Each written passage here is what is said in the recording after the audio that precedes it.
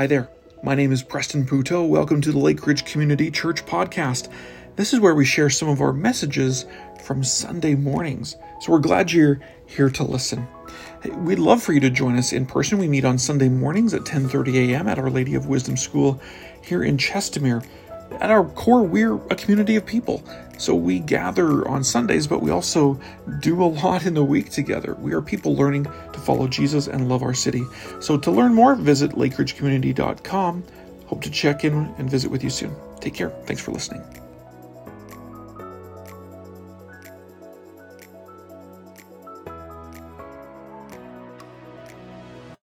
Hearing about a lot of racism in Chestermere. And I know personally stories I won't share of racism in this city. And I think there's very few things that are more anti-Christ to me than racism. Than taking somebody made in God's image and because of the color of their skin or their background, putting them in a different category than you are. And so I get this call and this lady's talking to me and she said, I've been calling around trying to figure out who to talk to in Chestermere about racism and try to figure out some solutions. And they said, I should call you. And I said, oh, good grief, right? I'm to solve one of the biggest problems that's around over a phone call. And I first said to her, I don't think that there's an easy solution to racism. And she goes, please, throw me a bone. There's got to be something. And I said, I think that there's only one pathway.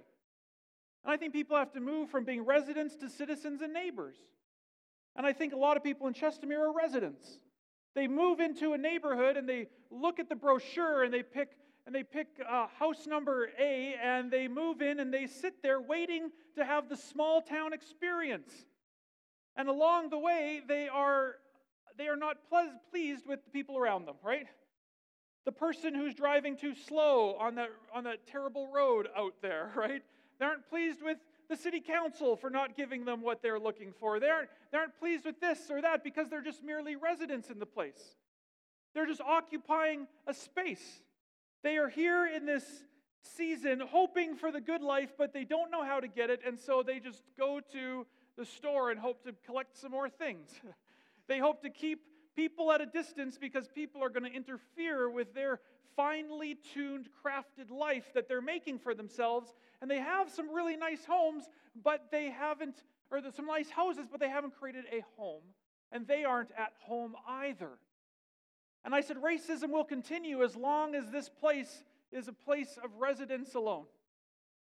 So we need to become citizens, and citizens are different, and citizens who are truly citizens become neighbors. And she said, where did you read that? And I said, I'm standing outside of a bathroom in a public building. I just thought of it right at the moment because I think it's the only way, right? This is our journey. And so as I was thinking about this, and this happened last spring, is I started to realize that I think God was maybe taking me on a journey and maybe taking Lake Ridge on a journey through what I think are some of the most profound pieces of scripture and ideas that I think can permeate who we are as God's people in this place. So this sermon series, from now until Christmas, is the sermon series Preston would preach if he got to preach a sermon series, right?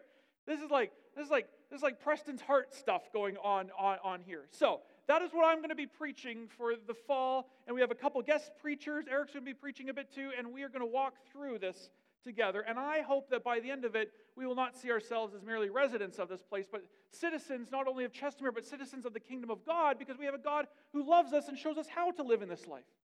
So my guiding question is this: how do we live this one and beautiful life we have been given?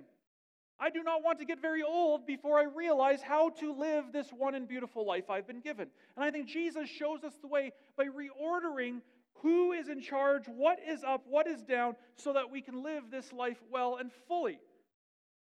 Joy should be part of the result of following Jesus. If you're experiencing joy, you're probably getting closer to the kingdom of God. So we're on our way. Jesus invited his disciples to move from being a resident of their faith and of their surrounding Roman and religious world to becoming citizens of the kingdom of God. Jesus, he preached that the kingdom of God, it is near.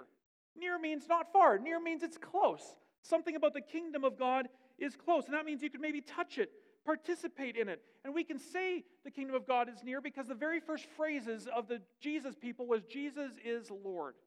That was the first kind of words coming out of the church as they proclaimed Jesus is Lord. He is the King. He is the one who shows which way is the right way up. Even the most frightening parts of our world are being renewed. Our citizenship looks a lot like being a neighbor, and so we discover that as we become citizens of the kingdom of God, I should calm down because I got a long ways to go. As we become citizens of the kingdom of God, we become neighbors to those around us. It changes how we see those around us. The Verwoods had their very first ever block party, and it was really fun to talk with them about their block party because they were like, that was really good.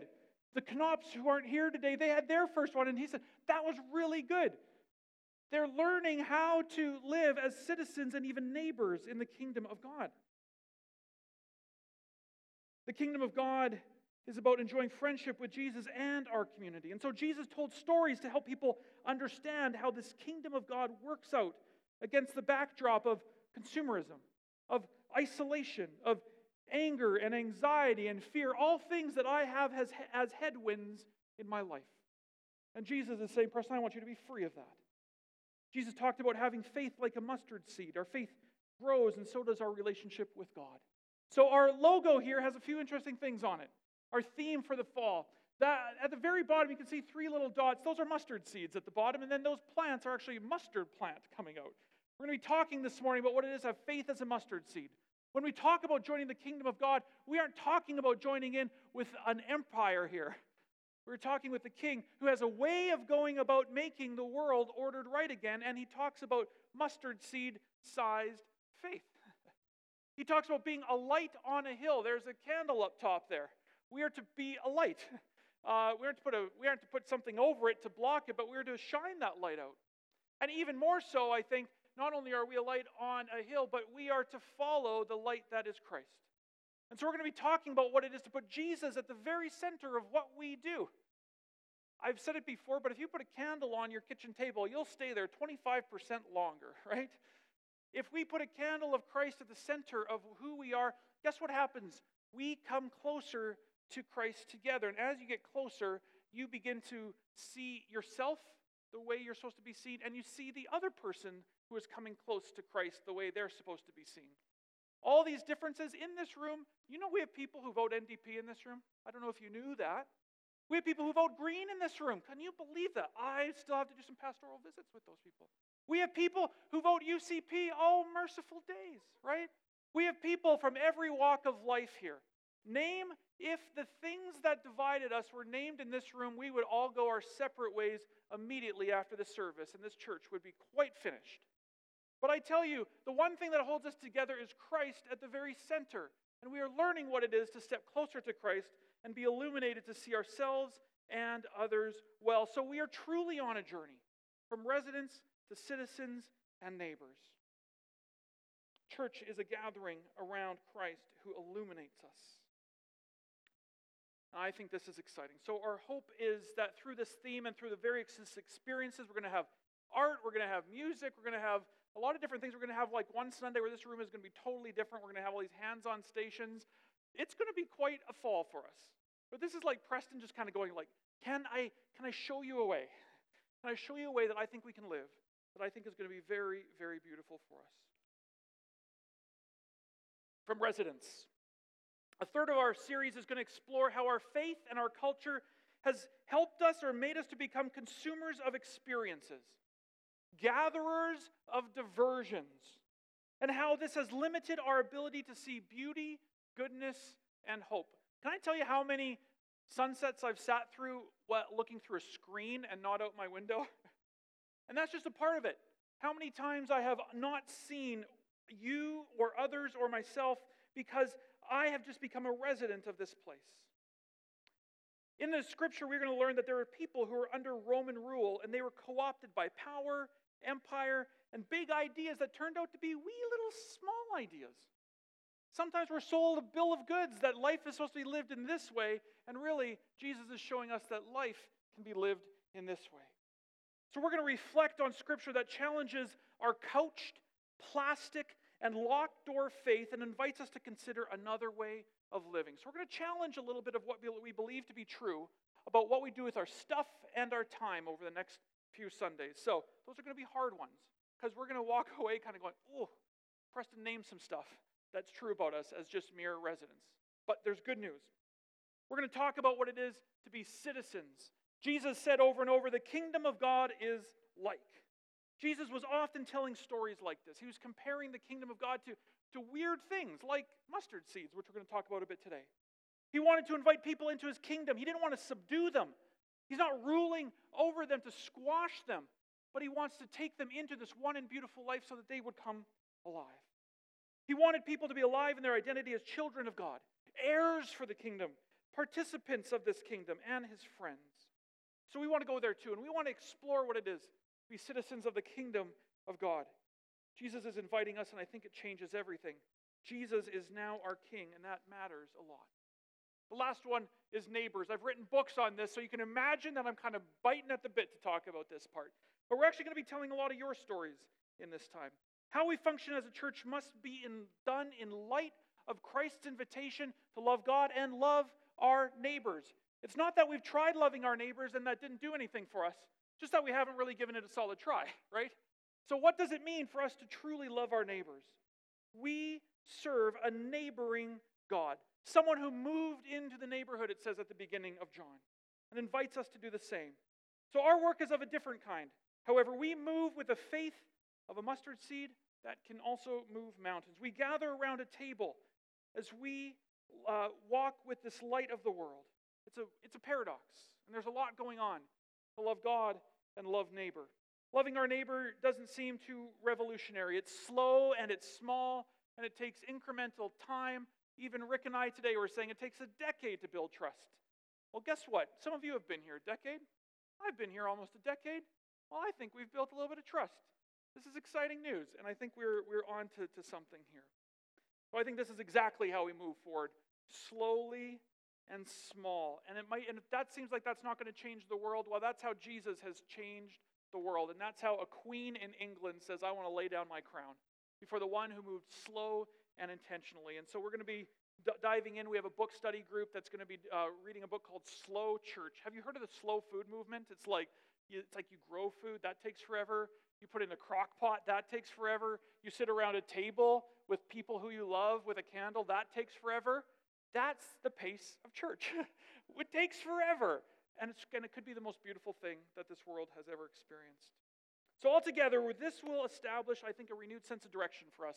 A renewed sense of getting to the heart of both a spiritual journey and what it is to be the people of Jesus here in Chestermere. I hope it'll challenge. I hope it will inspire. And I hope it will be intellectually stimulating. I hope it will be personally moving. And by setting our focus on Jesus, we will be able to ask some probing questions of ourselves in the headwinds of the culture that is around us. So are you willing to go on this journey? Because I think that's going to be pretty meaningful for us. So I wanted to lay it out. Okay, Ed is going to be here next Sunday. So we'll just set up a chair for me and Ed, because everybody else is going to have a rough go the next couple Sundays. Yeah, it's true. So Jeremiah 17:7-8. It was read this morning by Taylor, and I think it sets the tone. It says this, "But blessed is the one who trusts in the Lord, whose confidence is in him. They will be like a tree planted by the water that sets out its roots by the stream. It does not fear when heat comes. Its leaves are always green.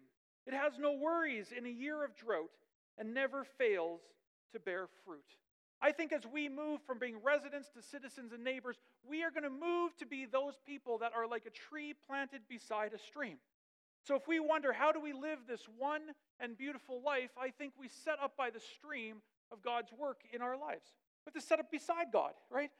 He is the one who gives us life so that when things go sour, which they will, I'm sorry to say, that you will be green, you will bear fruit, and that we will be a fruitful community in this community, no matter what happens.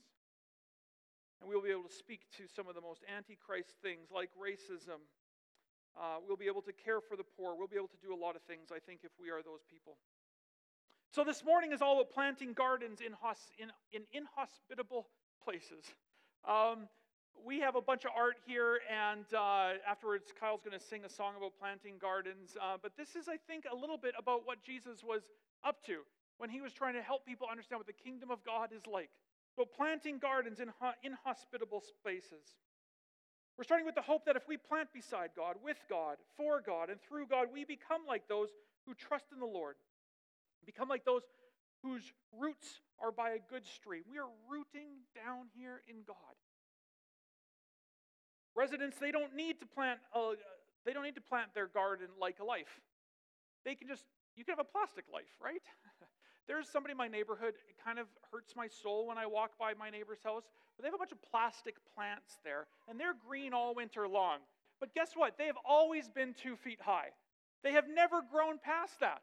Now, our trees have come and gone. They've lost leaves, they've grown leaves, they've shed apples and whatever, but they're tall now. They are alive. So once I envied their green backyard with many plastic bushes, but nothing has grown there over time. For some of us as residents, plastic Christianity will do. Jesus, who we hold in a little box, will do. But Jesus does not remain plastic. Jesus does not live in a box. Jesus is alive, and he is doing something here. So I wanted to share some stories that I think are like, what are the kingdom of God like? They are like these stories, gardens in certain places. And so I sharing just a few of the images that are back there. I wanted to talk about these. I think these are kingdom of God stories. The kingdom of God is like this. Let's take a look at the first one here. The kingdom of God is like this. In Ethiopia once had 45% of their land covered in trees. In the 1970s, things got really bad, and they chopped down all but 5% of their trees. And the only places that had trees left were around churches. They're called church forests. Why? People were scared to take God's trees. I think that's quite telling, isn't it? They were afraid to go and take God's trees. And so they left around, if you flew over Ethiopia, you would see these little pockets around churches. Well, what happened once people realized that not having trees is probably a bad thing, then they started to say, how do we repopulate trees? And they looked at the church and these little hubs. And guess what was living in these trees? There was gazelles, there was cool little rodents, there was snakes and lizards. All the animals found their way to these little islands of life. And so when it turned a corner and they decided that they're going to start planting trees and letting things grow again, they had everything that they needed preserved around these churches. There's something, I think that can preach, right? I think that can really preach. What is it like for a small group of people to preserve what is truly beautiful, truly good, and truly alive? I think Jesus would say the kingdom of God is like those Ethiopian churches that you hear about. People go, oh, really? Okay. What is the next one here? I have a few more. In Detroit, I don't know if you knew, but Detroit wasn't doing so well as a city. I think half the population left. Streets were becoming riddled with crime. And I visited, not in Detroit, but in some other American cities that are on the decline, some of these places. Well, what some of these groups are doing is they're taking whole streets and they're bulldozing the decrepit homes that were turned into like drug homes and that sort of thing, and they turned them into gardens. There's one I saw had a combine going up and down in this one neighborhood, which is, I think, hilarious that's happening. But I think it's a beautiful picture. The kingdom of God is like people who took a decrepit city and planted a garden in it. This is, I'm going to say it wrong, Inuk. This is 15-hour drive north of Whitehorse. So that's a bit of a drive, isn't it? It is way up there, just like northern north. And these people didn't have fresh food. So they took an old rink and they turned it into a greenhouse that can grow food for their 3,000 people in their community. I think the kingdom of God is like some people who live on the tundra who decided that they would plant a garden to feed their friends and neighbors. This is a picture that was going around that kind of inspired a lot of these conversations. This is from Ukraine. Of course, Russia has been invading Ukraine, and this is a tank that blew apart, and it happened in a person's garden. So they decided that they would turn the tank into a compost bin, and around it they would plant cabbages and flowers. And somebody from Reuters took a picture of it as they are gardening in the midst of war. The kingdom of God is like gardening when there's a war going on. This is a picture, it might seem odd to you, but this is a painter that I really like. His name's Joel Briggs. There's Jesus, when he rose from the dead, he was mistaken for a gardener. The only reason why I think he's mistaken for a gardener, because he was probably gardening, right? That's what you do when you are gardening. I bet he rose from the tomb and looked around and said, what has happened to this place? I'm gone for 3 days and the place is all gone, you know? He's weeding, he's touching things, and that's why Mary's probably like, oh, sir, like, I don't mean to bother you, but I'm wondering what you've done with Jesus, or if you've seen him anywhere. Oh, head on back 1 second there. And so this is a painting. There's not many paintings of Jesus portrayed as a gardener. So I like this one. And here's Jesus. He has the holes in him. He's risen from the dead. And what is he doing? In a barren wasteland, he's bringing peace. He's planting something. When the world is in a lot of pain, Jesus rises from the dead in this world, and he is caring for it. And so we come to this. Jesus, I think, has one of his own. Jesus says the kingdom of God is like a mustard seed. This is a woman who's sieving out some mustard seeds. Mustard seeds are very small, and this is what Jesus says in Matthew 13:31. It says this.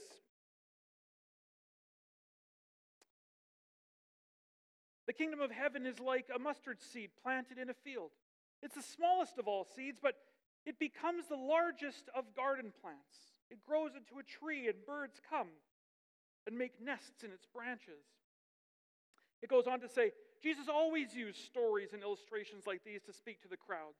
In fact, he never spoke to them without using such parables. This fulfilled what God had spoken through his prophet. I will speak to you in parables. I will explain things hidden since the creation of the world. Jesus was explaining deep mysteries with these strange little stories. And so that is why even the smartest people among us do not dismiss these stories. They're explaining something about how to live this one and beautiful life. And he was talking to ordinary people like you and me with these stories.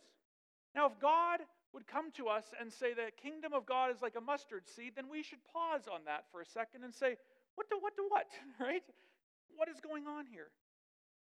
What is Jesus explaining here? What great hidden thing of God is best told by this parable and metaphor? Our sermon series, like I said, has a little mustard seed at the bottom and this mustard plant coming up here. Let's just state the obvious things. A mustard seed is small, right? It's supposed to be one of the smallest ones, although I've seen carrot seeds that are pretty small. We tried planting seeds in our garden, and we're like half successful with them.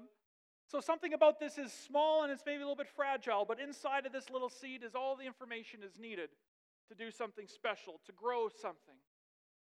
Maybe there's some mystery in there. The other thing is that the seed grows. Is it alive? Is it dead? I don't know what a seed is, but if you plant it and put it in the right conditions, it does turn into a plant. Maybe we need to have a re-enchanted imagination for small things that turn into something that's living and beautiful and great. It's a valuable herb that can taste really good, especially if you rub it all over pork and put it on the barbecue. Unless you're Jewish, then don't eat pork, okay? But you can rub it on things. It's also a weed. It spreads. Sometimes I wonder if the kingdom of God or maybe the church is meant to be a bit of a weed. It spreads. It finds its place into rocky soil and grows where other things don't. What was Jesus getting at when he's saying the kingdom of God, this way of a life turned right before God, is like a mustard seed? If you join in with faith and participate in it, that's what it's all about, right? So I think the sermon series, it's asking a big question. What do I do with this one and beautiful life? How do I take something small, maybe it's my life, maybe it's my thoughts, maybe it's who I am, and how do I put it before God who does something with it and makes it more than it is? It's a mystery. I want to hang it here. Because I think when Jesus was saying this, some people in the group were nodding and other people were going, who is this guy? Where did they bring him in from? I thought everything's supposed to be big and strong and bold, and he's saying joining in with what God's doing in the world is small like a mustard seed. It's something that grows. I think Jesus is inviting us to be gardeners of a life which, like his, begins in humble places and grows like his. If we want to live a beautiful human life before God, I think we could do a lot worse than following the model of Jesus, but the model of Jesus might be different than the one you have planned for yourself. I was talking to somebody recently and they said, I don't know if I can trust God with my life. I said, welcome to the club. I want charge of my life, and here's God saying, I can do better. And we go, that's oil and water in my imagination. Can we trust?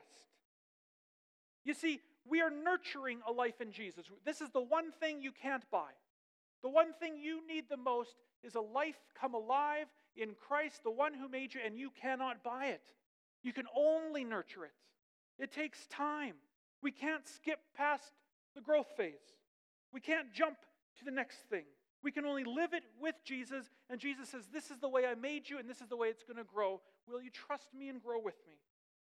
To tend to your life, to tend with Jesus to our place, to tend to each other. We are not residents who watch a gardener spraying our lawn like we hire somebody to come around like Green Spot and make something of our life good. We join with God in nurturing this life because He is here with us saying, come and get some dirt under your nails. Come and breathe the outside air with me because we're going to grow something together here. So we aren't watching out of a window as followers of Jesus. We are invited to come and grow ourselves from residents to citizens and neighbor. So what does a mustard seed mean for you today? What does mustard seed faith mean for you? Can we grow at that pace? Can we trust that God does something small and beautiful? But blessed is the one who trusts in the Lord, whose confidence is in Him. They will be like a tree planted by water that sends out its roots by the stream. It does not fear when heat comes. Its leaves are always green. It has no worries in a year of drought and never fails to bear fruit. Amen. Let me pray. Heavenly Father, we hold up this mystery of this one and beautiful life we've been given. We hold it up to you and say, can we trust you with it? Can we live a life that isn't plastic faith, but one that comes alive, that's growing, and that bears fruit, and it's beautiful? Can we? We come with our questions. How can we have faith like a mustard seed? What does that even mean? Jesus, may you meet us in this. May you show us the way that you have laid out for us, that you designed us to live in flourishing lives with you here and in our place. Come, Holy Spirit, plant a garden. Draw us close to the vine that we might be alive in you. Amen.